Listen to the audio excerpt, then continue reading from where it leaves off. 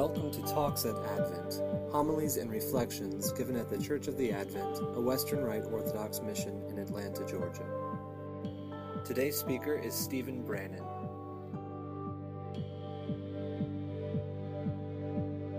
Today, we mark and commemorate the visitation of Mary to her cousin Elizabeth.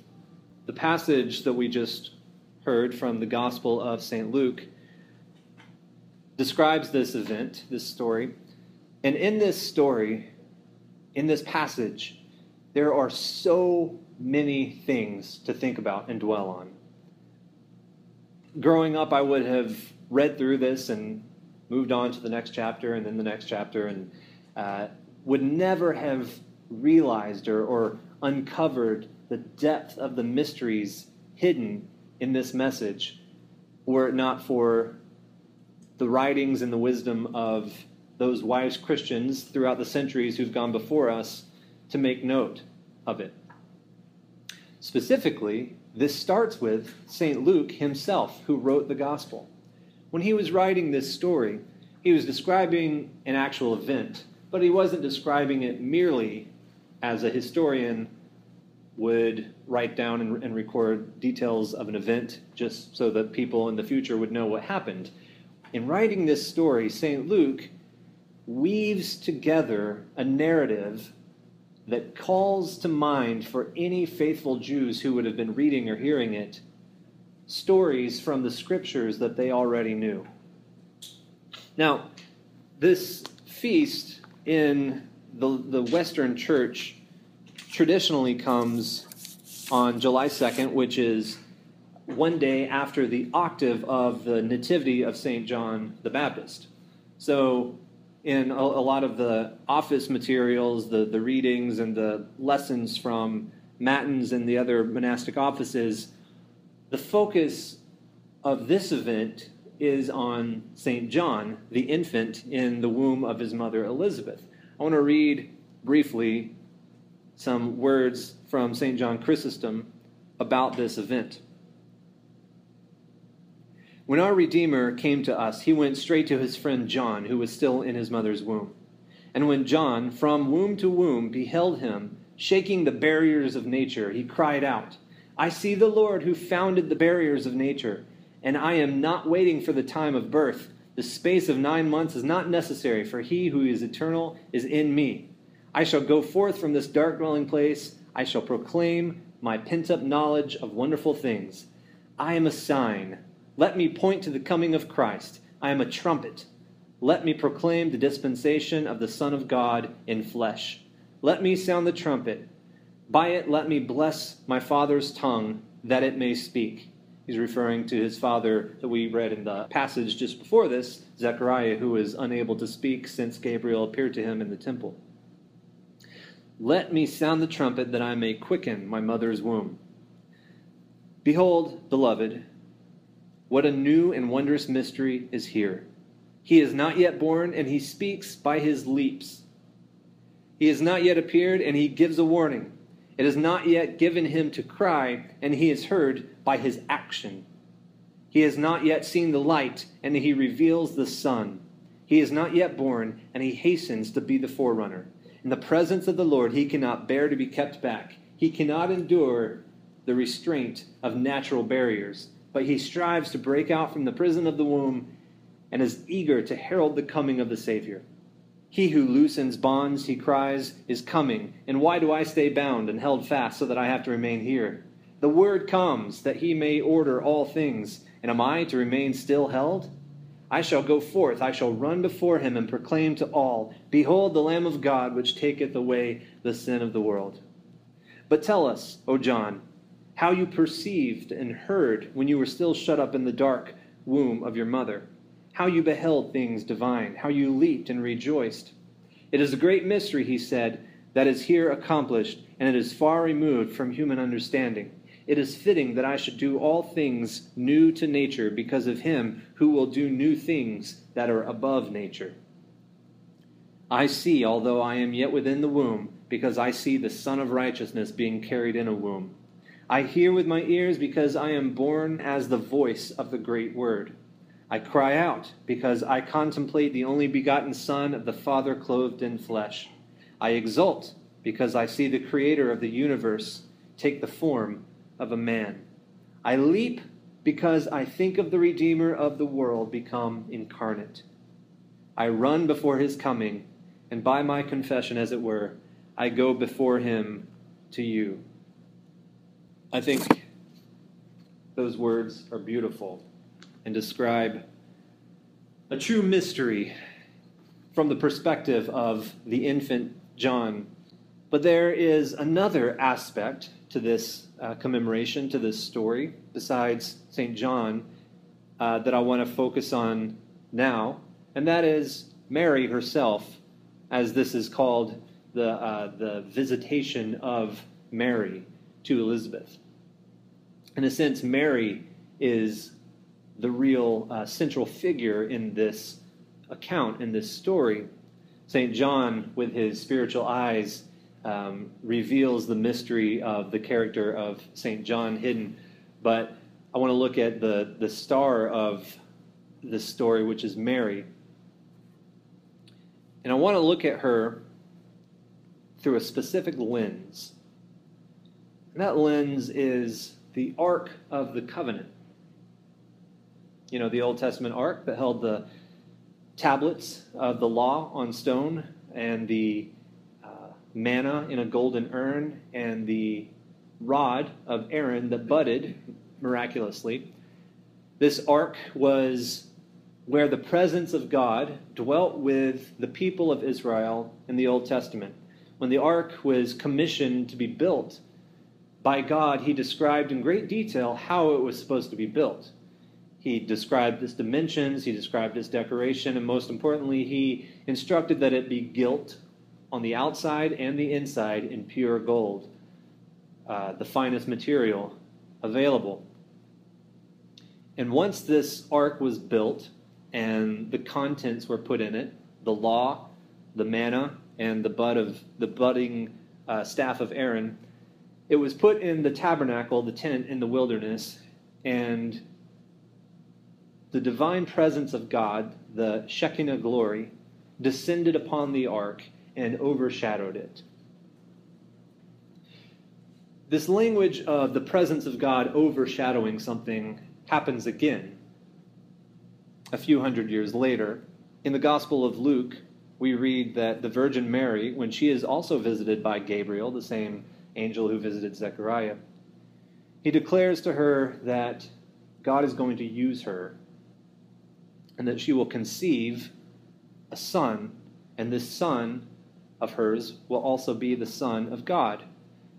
When she asks, not in doubt like Zechariah, but in awe and wonder, how this could be since she's a virgin, the angel says, the Spirit of God will overshadow you, will cover you.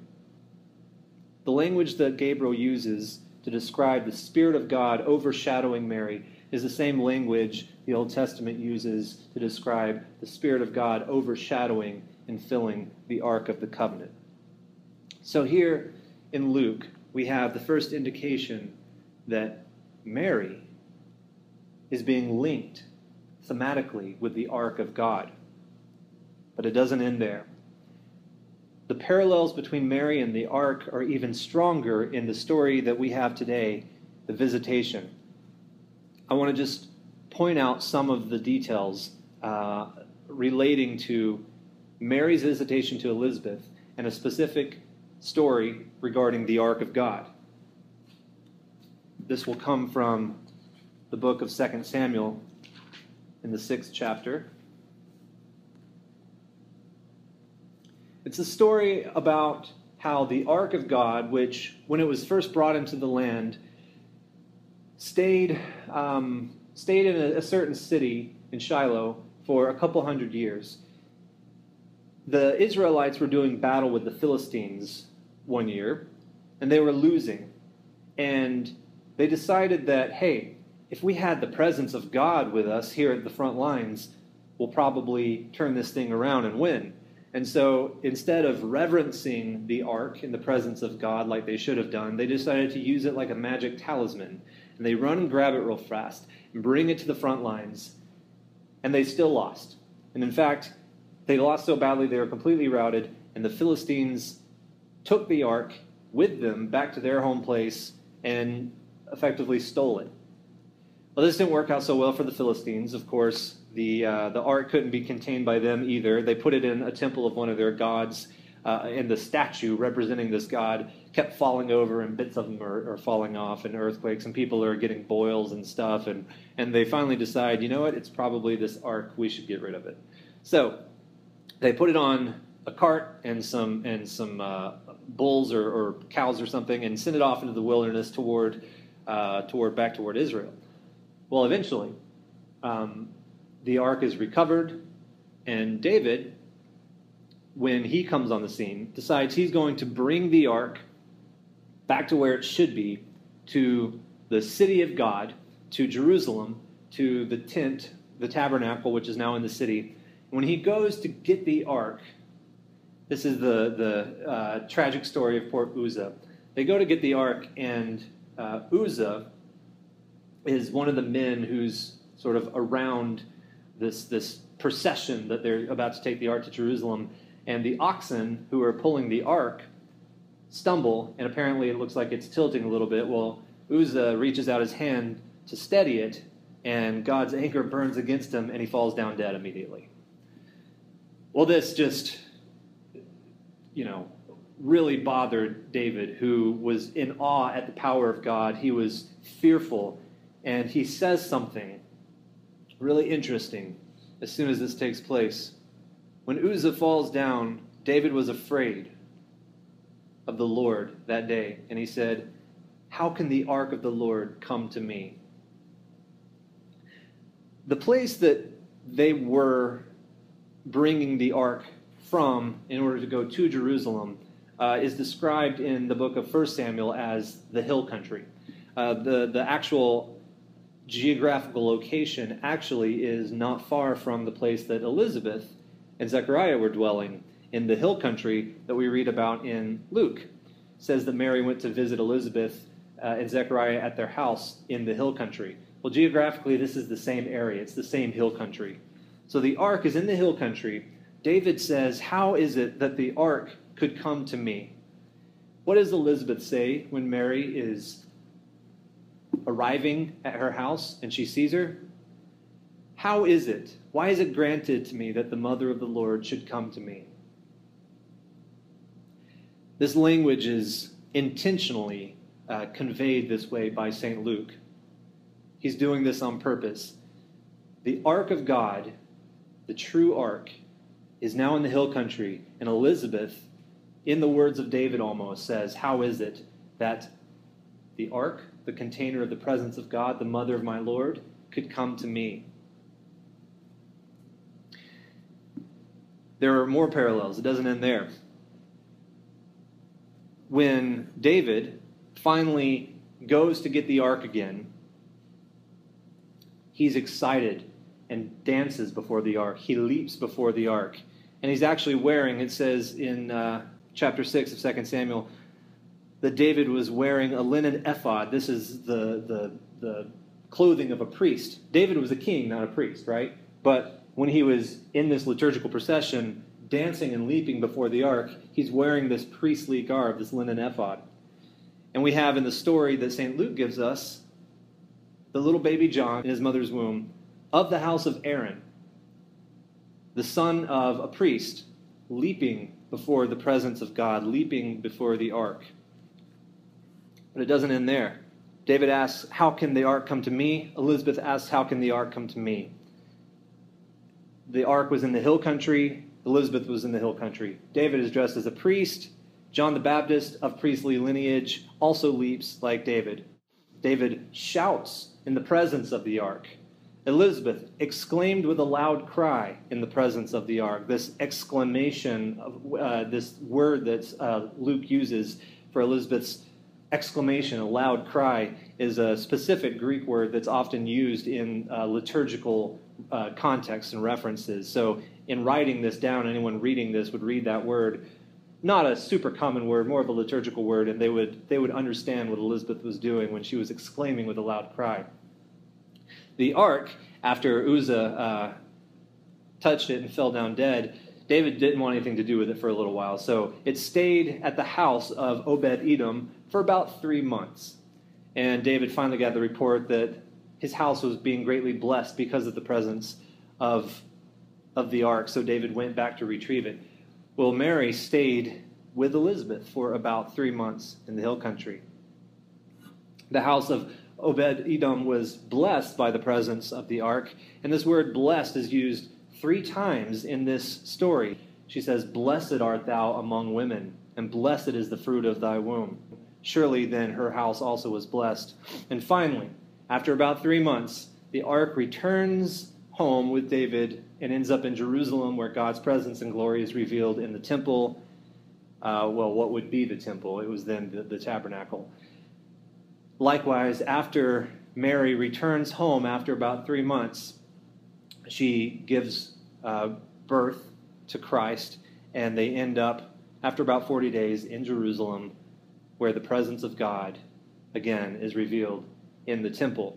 That's what we celebrate on 40 days after Christmas.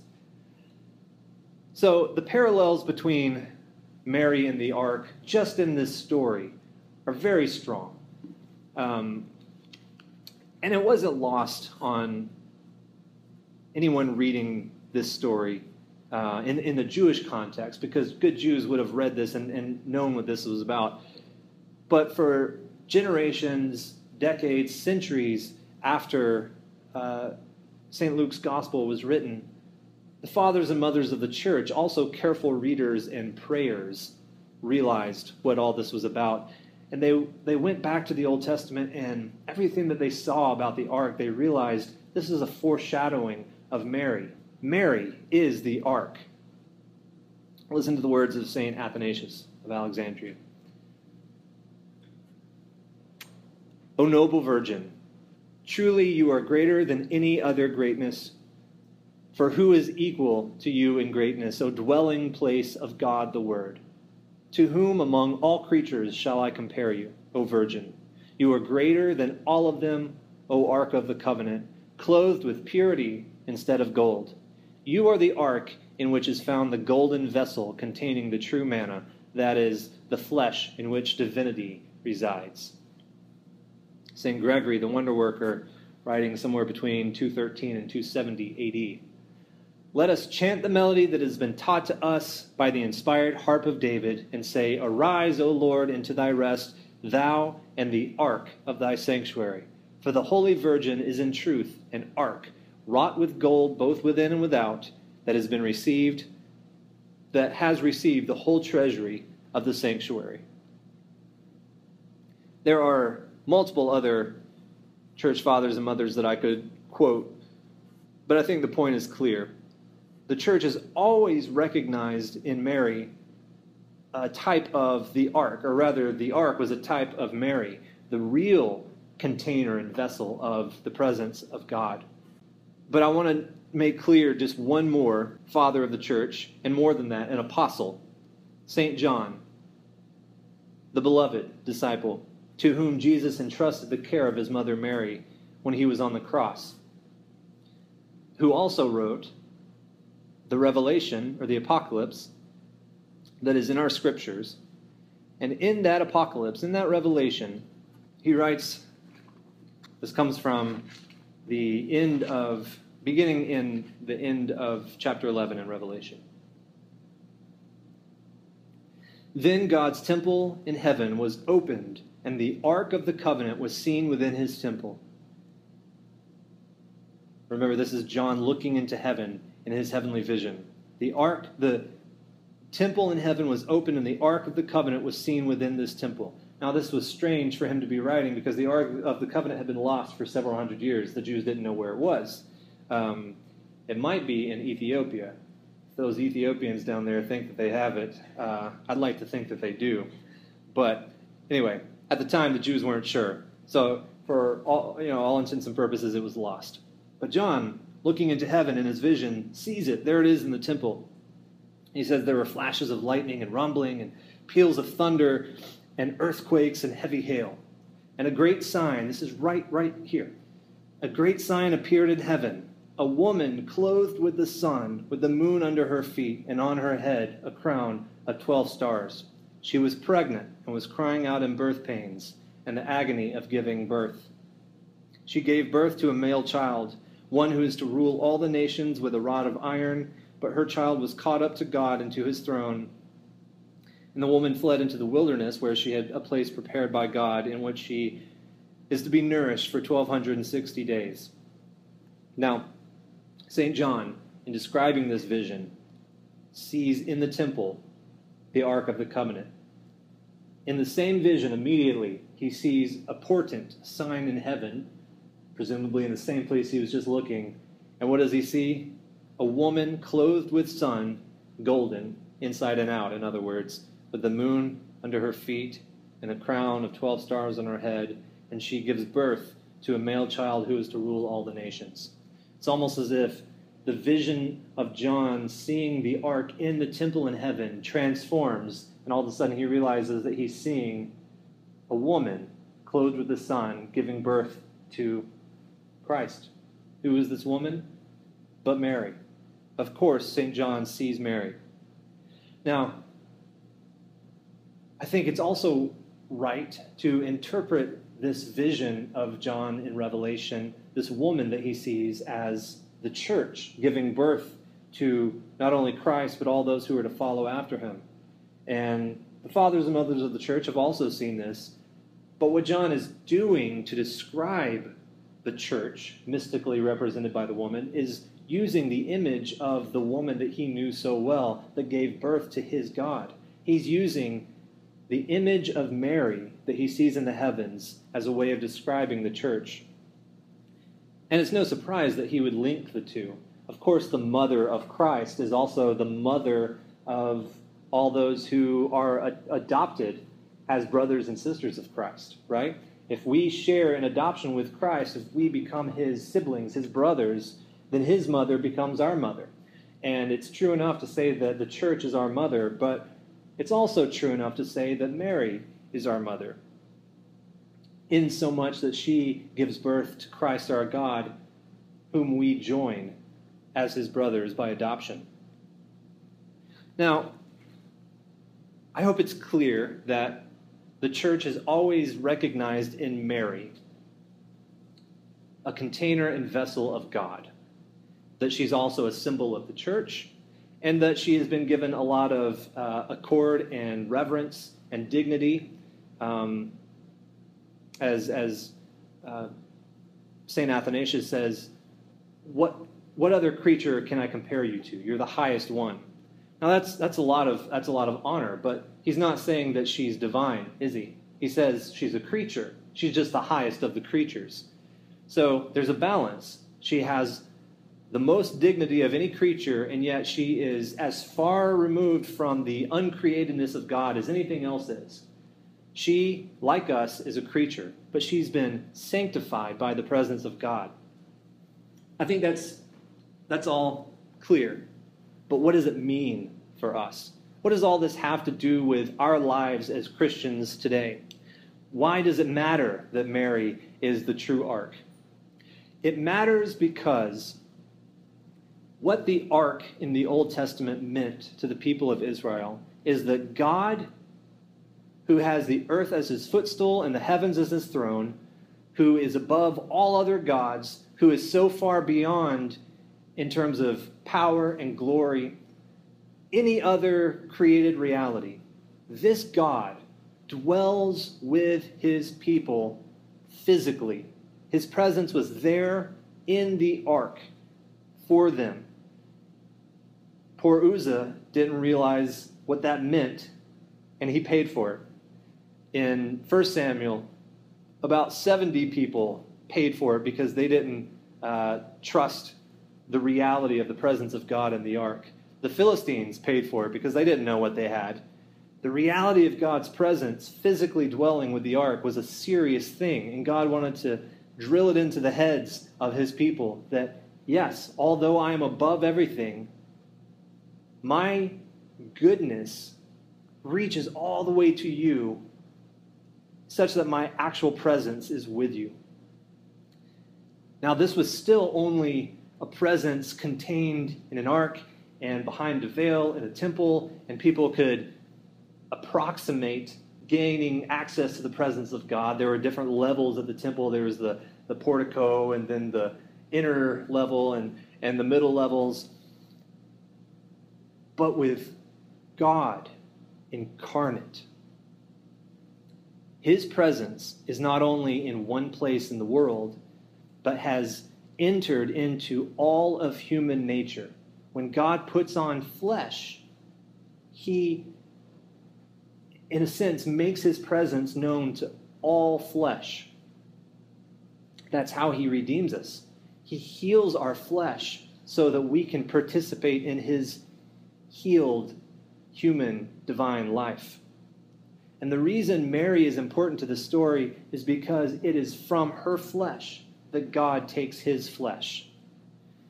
It was her faithfulness and purity and goodness and willingness to let God indwell her that was the beginning of our salvation. The incarnation of God saves us, and the incarnation began in the womb of the Virgin Mary. That's why we still look to her and see what we can become. Fully indwelt by God, fully transformed human beings, clothed with the sun, the moon at our feet. This is the height, this is the purpose of the incarnation, to raise humanity to the heights with which we recognize Mary has attained. It's awe-inspiring. Mary is not the great exception, she is the great example.